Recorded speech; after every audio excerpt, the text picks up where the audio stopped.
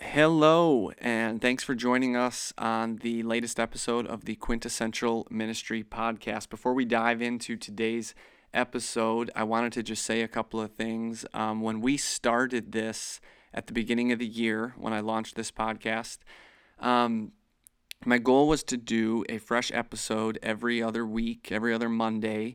And for the most part, we've been able to stick with that through this coronavirus situation. But like everyone, my life's been a little crazy, and it has involved a fair amount of reinventing family life, reinventing my job.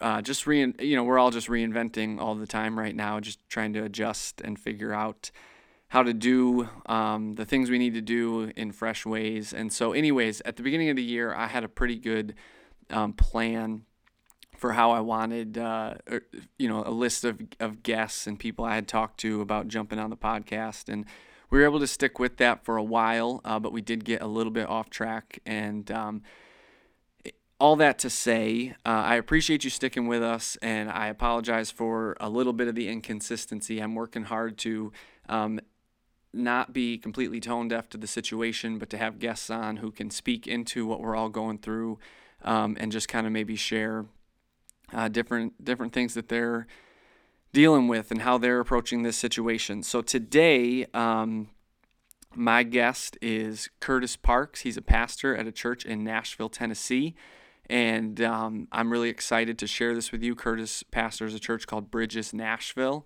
and they are, I believe, well, he'll tell us here in a minute, but I believe they're just 2 years old. And so we're going to kind of contrast how a brand new and young church plant is approaching this situation and different things that they have done to get through it. And we'll contrast that with my experience at a church like Erie First, which has been established and around for quite some time, and how we're dealing with it. And I'm sure there's a lot of similarities and also some differences. So it'll be a really good and interesting conversation. I'm excited to introduce you to him. But anyways, all that to say, thanks for sticking with us.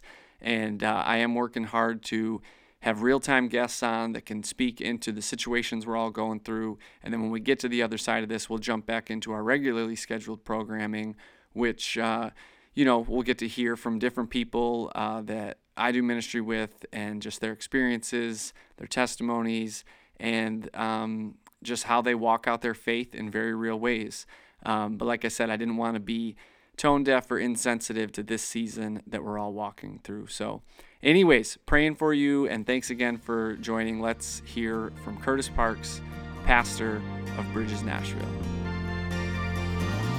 I was wandering and you found me.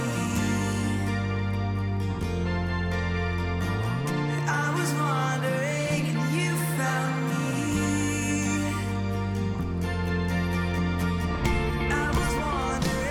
All right, well, welcome into the Quintessential Ministry Podcast. Like I said in the open, I'm so grateful you've been following along and listening as we're going through this crazy season. And I have with me today Kurtis Parks, lead pastor of Bridges Nashville. So Kurtis, if you could say hello. What's up, man? Cool. This is super fun. And man, I guess it was almost 3 years ago, we had you in up at Conduit, the last church I worked at. You brought your band, you guys did worship, we did a bunch of Q&A, and that was like right before you guys were going to move to Nashville. Or maybe had you just moved or you were about to move, something like that. I think that was literally weeks before we made the move. Yeah. So anyways, I thought it'd be cool if you would not mind just kind of telling a little bit of that story, how you ended up in Nashville, what you guys are doing. And then our goal today is to just kind of talk back and forth about how your church is handling this COVID situation, how the church in general is, and we'll get into some of that. But maybe catch us up, give us your background and who you are and how you ended up, in Tennessee. Yeah, man. Well, dude, thanks for having me here, man. I'm so excited just for all the things that you guys are doing up in PA, and hearing some of the story behind the ministry. And, I met you at a time where it was really transitional in my life. We had been at a church in Washington, D.C. for about 7 years, a church that meets right in the middle of the city, and then also has about 6 or 7 locations in Virginia. And so that's a church called National Community Church. I joined their staff in 2010. Some people might know that church for their lead pastor, who's an author. His name's Mark Batterson. He's written, I don't know, like 80 books. Yeah. He cranks out a new book every year. Yeah. That's that's how I was first introduced to you, was kind of, one of his books, and then started following him, and then I kind of found out who you were and stuff. So, yeah. Oh, man. Well, dude, I had the absolute joy to be the worship pastor at that church for 7 years. Wow. Before that, I grew up a pastor's kid, so my dad started a church in Roanoke, Virginia when I was about 12 years old. And I think he heard me singing Disney songs around the house and said, "Hey, your voice ain't half bad. You want to lead worship?" Right. So I don't know if it was because he heard the talent or because he could get his son to lead for free. But nevertheless, I kind of stepped into leading worship at about 13 years old. I still pray for those early congregations because I know it was bad. Right. But I played on a Kurzweil keyboard, and then after about a year or so, picked up an old Takamine G series and started leading worship on that. Nice. And kind of the worship leader way. And my dad would always preach these really original messages. He taught a lot about just the kingdom, so he would talk often on Jesus' parables and, letters from the New Testament. And he would give me his sermon notes, and I would basically turn his sermons into lyrics for songs. So starting at about 14 or 15 years old, I really started writing for the church. And, of course, back then I had no idea, that multiple churches could sing somebody's song, and I didn't know what CCLI or, any of the songwriting terms were back then. I just kind of out of obedience and to honor my dad's vision was writing these songs. And I learned really quickly that when you put the message to music, it enters into memory. And so that's kind of an equation I've lived my life on as a songwriter. Message plus music equals memory. And so, yeah, basically throughout high school, led worship. My dad's church was a small non-denominational one. Went to college at Virginia Tech, which is by no means a Christian school. In fact, when I was there, I think it was rated like the number 10 party school in the U.S. So my freshman year was kind of a year of discovery, is this my faith or is it my parents' faith? I heard the phrase, God doesn't have any grandkids. And so you have to figure out really quick, are you going to live this life of faith and pursue God, or to kind of go your own route? So that's kind of the story of my college, really. I would lead worship on Sundays, but then I would be trying to be a rock star, playing at frat parties and clubs on Fridays and Saturdays. And that tension between those two worlds carried on after college. Had a little appearance on a show called American Idol. And it was during Carrie Underwood's season, so I didn't stand a chance. Right. No one did. But it happened to be the most watched series of ever. 50 million viewers, I think, tuned in on the episode I was on. For about 10 minutes I was on. So there was my 10 minutes of fame.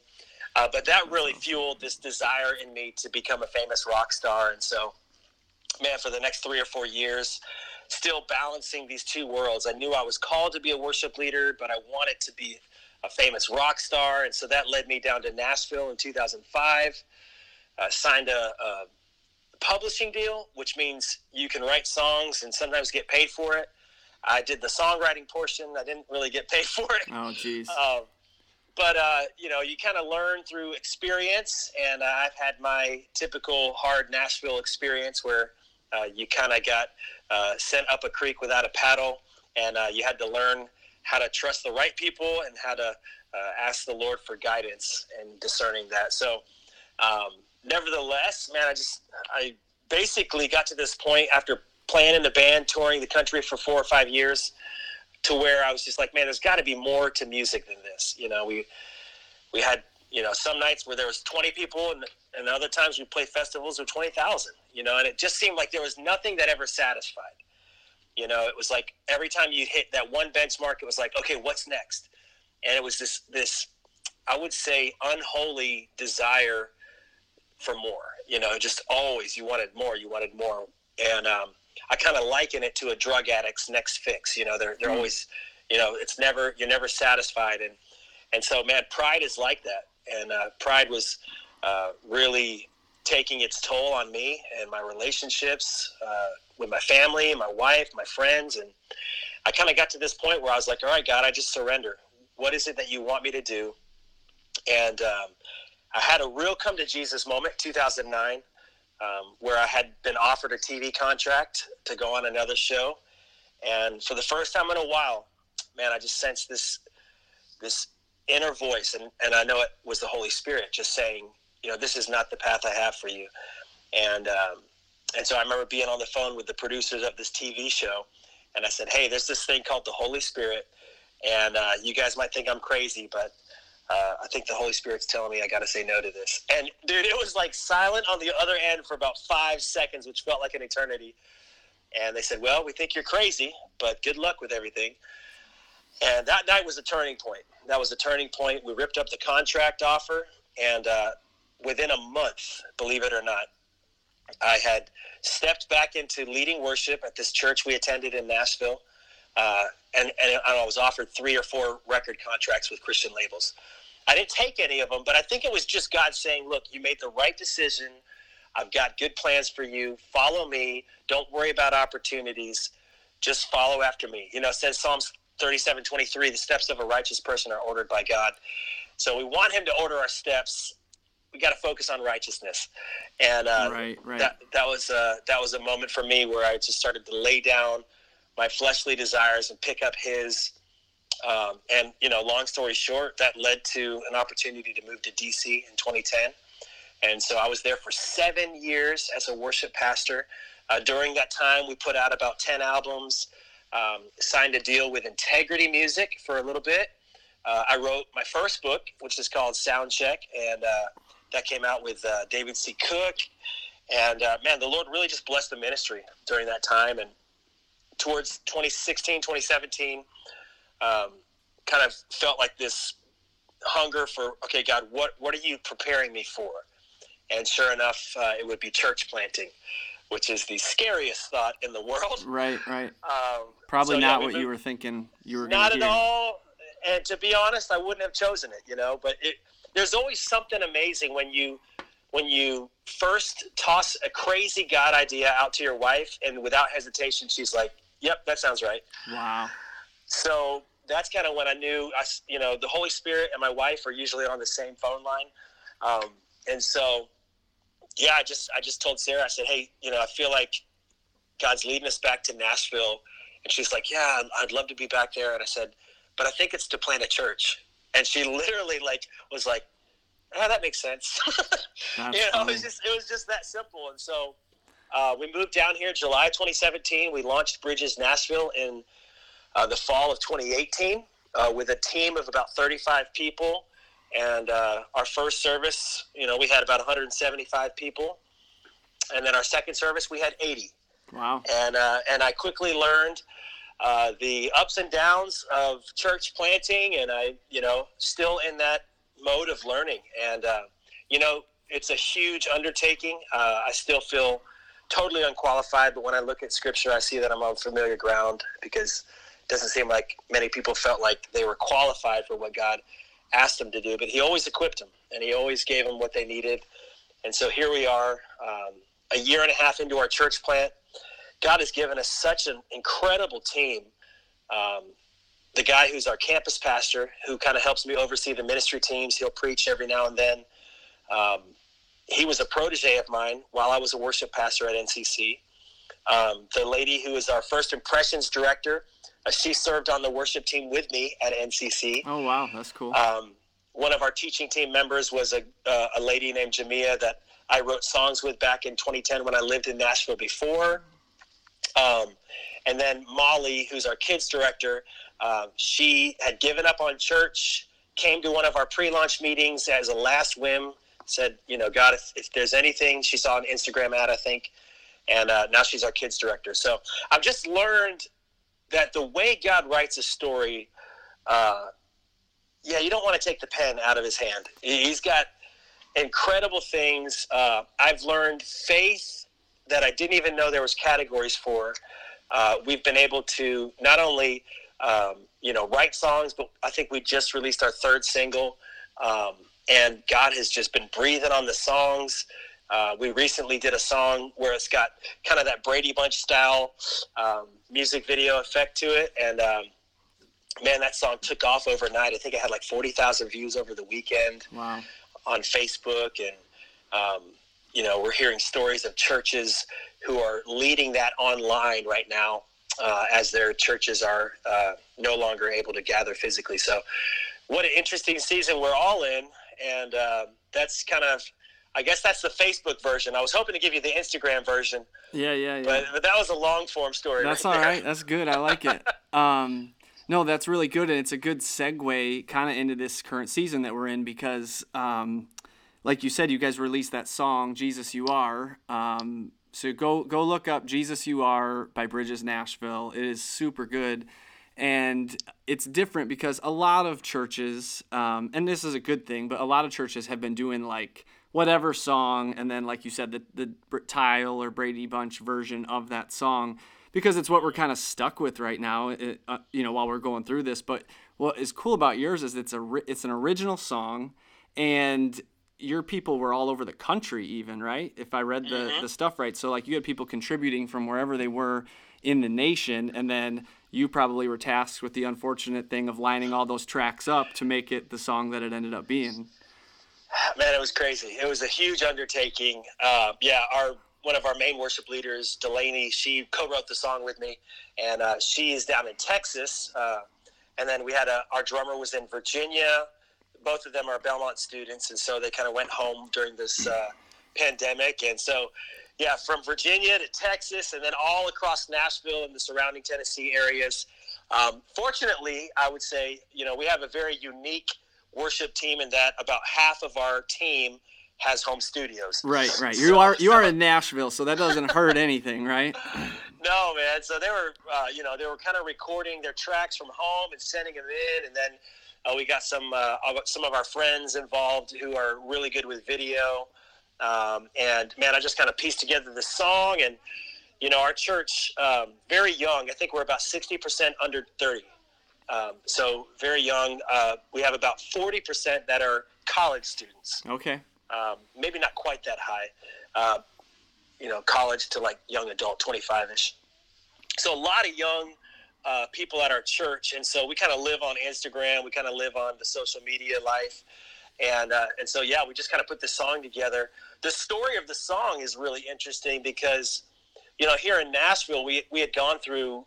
I mean, COVID-19's hit everybody, but before that, we had hit two major speed bumps before that. You know? That's right. You guys had that tornado. The tornado and the trailer being stolen. Oh, that's right. Your church's trailer was stolen. Our church's trailer. Yeah. We're completely mobile. So about 2 months ago, I went to go pick up our trailer for Sunday service, and it wasn't there.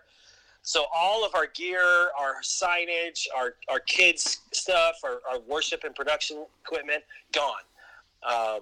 And so it was just insane. And, a week later, the tornado hit. And so literally, I believe that, God was saying, look, don't worry about this. I've got this taken care of. Just take care of your city. Respond to the tornado. Respond to the need. So we actually had a gift of $5,000 come in pretty quickly. And I felt like the Holy Spirit was telling us, look, put that $5,000 towards taking care of the city. So we went out and bought care kits. We packed them, delivered them. So check this out. As we were delivering these care kits, it was about a 2 or 3 hour period.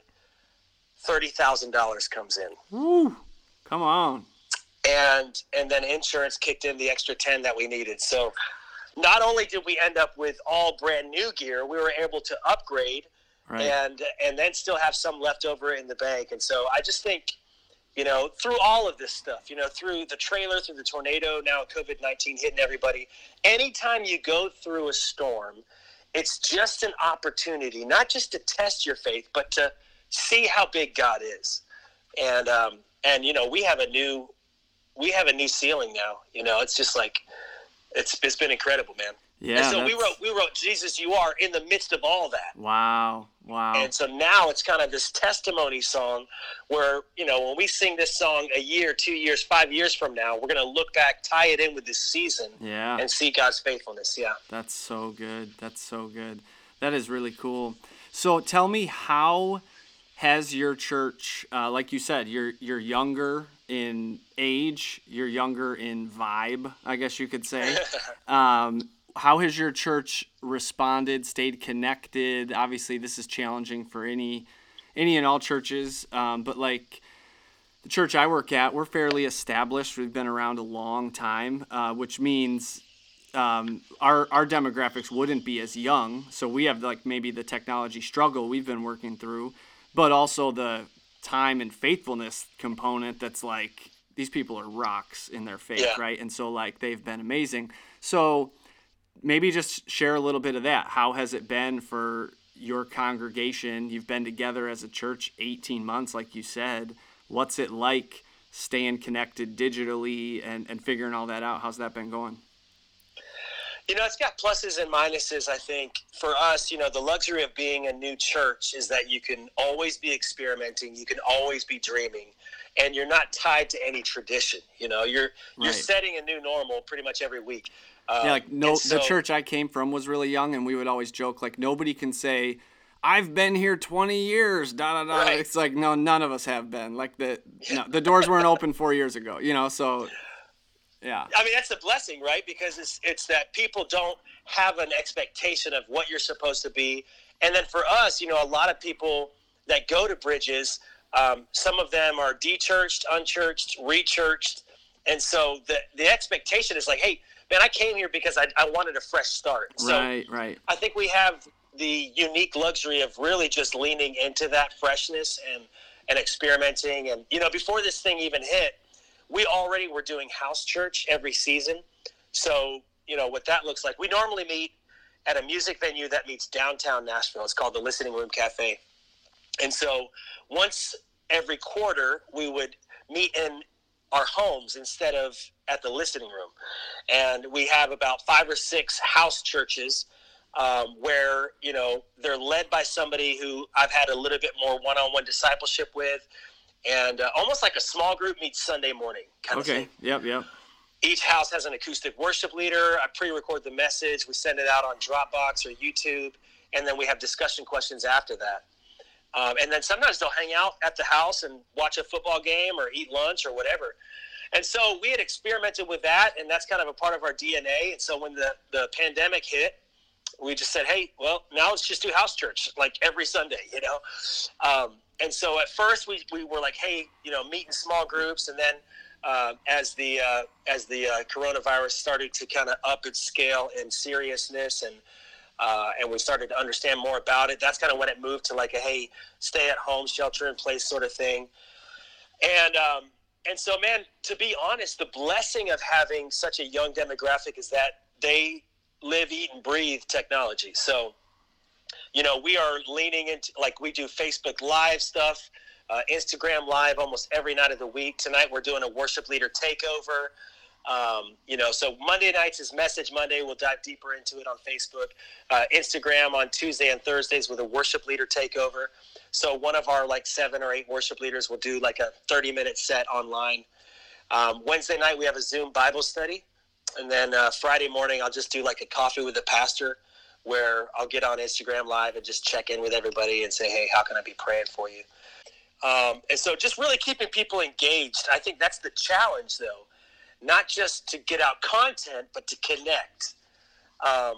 Because we can be putting out stuff every day, but if no one's watching it and interacting, then it's pointless. And so Yep. we try to do as many interactive pieces as we can. I'm trying to get as many people that are not staff or myself involved in some of this stuff. And so we've seen, tonight we actually have our worship leader takeover is with a girl on our team who plays keys. And she does singer-songwriter nights all throughout Nashville, but she's never led worship at Bridges. Well, man, I heard her sing the other day, and I was like, oh, my goodness. Yeah, Right. you're going to be singing tonight. So, Love it. I think it's an opportunity to stretch your team, stretch your church. Innovation and creativity can really lead the way. And then just, obviously, for Sundays, it's completely online. So we just make it available as much as we can. Mm-hmm. So it's on Facebook, Instagram, and YouTube. Yep. And so, I think, we live in an interesting day and age where anybody can get a message across the world in 5 seconds. So, man, what greater message than the gospel to carry out, you know? Yeah, and honestly, that kind of it's interesting because it puts people in a position. It can be almost online church overload. Like I feel like the first week of this whole thing, that was the challenge. Was like every church scrambled to be online, and like every Sunday, my phone is just blown up with every church I've ever been affiliated with, from DC to Nashville to Erie, Pennsylvania, and like I have so many friends in the church world, obviously, and so my feed's just blowing up with that stuff. But I think it's so important for anyone hearing this to remember, plug in with your church. Like your church is still your church. And so, yes, you have, the world is your oyster and you have everything at your disposal and all of that. And that was true before this, right? Like we had so much digital church was available to us, but it's so important to be tight connected with your community, have a tight knit relationship, and put your roots down somewhere and really plug in and serve, like you're saying, get involved to the best you can, because that's what makes all the difference. That's what you're going to need when we encounter these hard times, is tight-knit community, not this a la carte mentality as to how you approach your church life, you know?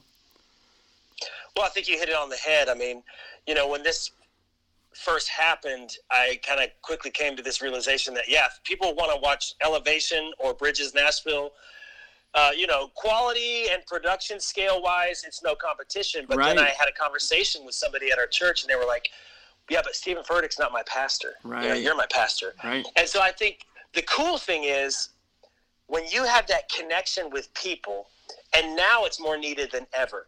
So, I wasn't a phone guy before. I hate talking on the phone. I'm a text and email, I just don't like talking on the phone, and my wife can tell you that back from our touring days, and it got me in trouble, I should have been way better on the phone, but I just don't like talking on the phone. Well, now during coronavirus, I'll call people, you know. I think there's just so much value in the human voice and the interaction, and I remember, my mom came over for my daughter's birthday, which happened a couple weeks ago, and, she was like, "Can I give her a hug?"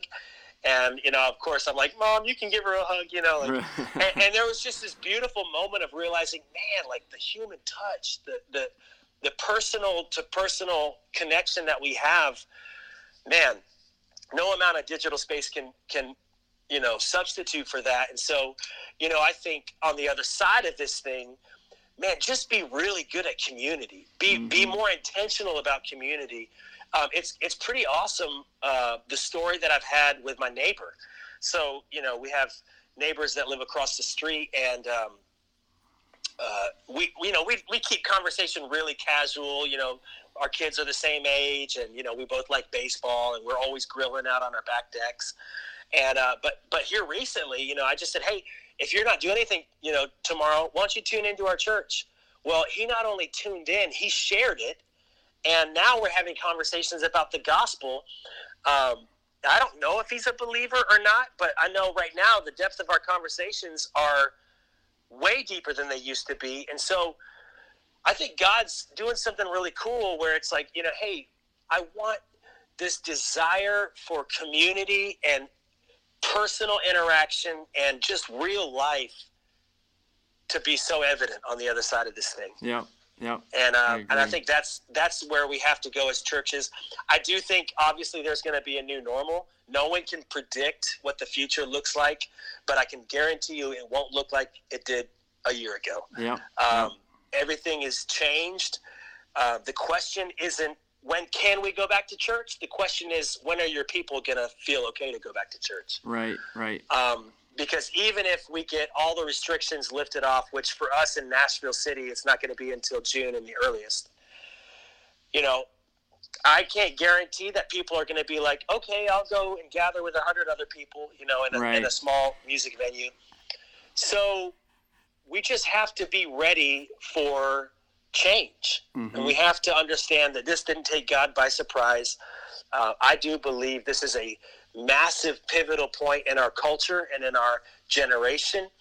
This will mark our time on earth, much like World War II marked the baby boomers and the Great War marked the early 1900s. I think coronavirus and this pandemic is going to be one of those bookmark moments, and I think how the church responds is going to say everything about our future. Yeah, no, I totally agree, and I think I actually just came out of a meeting kind of discussing what's it look like when they raise restrictions from, red to yellow, yellow to green. What's our plan? And the big point was, even when those are lifted, people may not respond Right. the way they're quote unquote allowed to, right? Like you might be told, hey, we're going to do this, but that doesn't mean people are going to just start doing it. People will be cautious. I guess what I would say to anybody listening, whatever your comfort level is from a health standpoint or from a safety standpoint, still figure out a way to plug in to your church. Figure out a way to help and serve and be there, because, man, we need it more than ever. People need it more than ever. And it's just, like you said, this is how we respond will mark so much for the future. The buzzword, of course, is unprecedented times. These are unprecedented times, but let's have an unprecedented reaction to it where we are different and we live different on the other side of it, because that's what we're called to do. So that's good, man. Yeah. So anyways, any other thoughts as we wrap up? I really appreciate you doing this. It's been good to catch up. Man, I would just encourage anybody who's listening, don't waste this season. Mm-hmm. I'm just a huge fan of Dallas Willard, and I read a quote of his, and he had said once, silence and solitude are the two most radical spiritual disciplines. And I think right now is an opportunity to learn how to live with silence and solitude as part of your rhythm, so that you can develop that on the other side of this. Mm-hmm. I think this is an opportunity for people to deepen their faith. Don't waste it. Don't binge Netflix every night. Don't, just kind of fart around when you could really make the most of this moment. I know for me, I have had this second book on the docket for a long, long time. And, this morning I actually just finished up chapter 11. So, all right. So I'm about 55,000 words in. This is going to be a big one. And but you know what?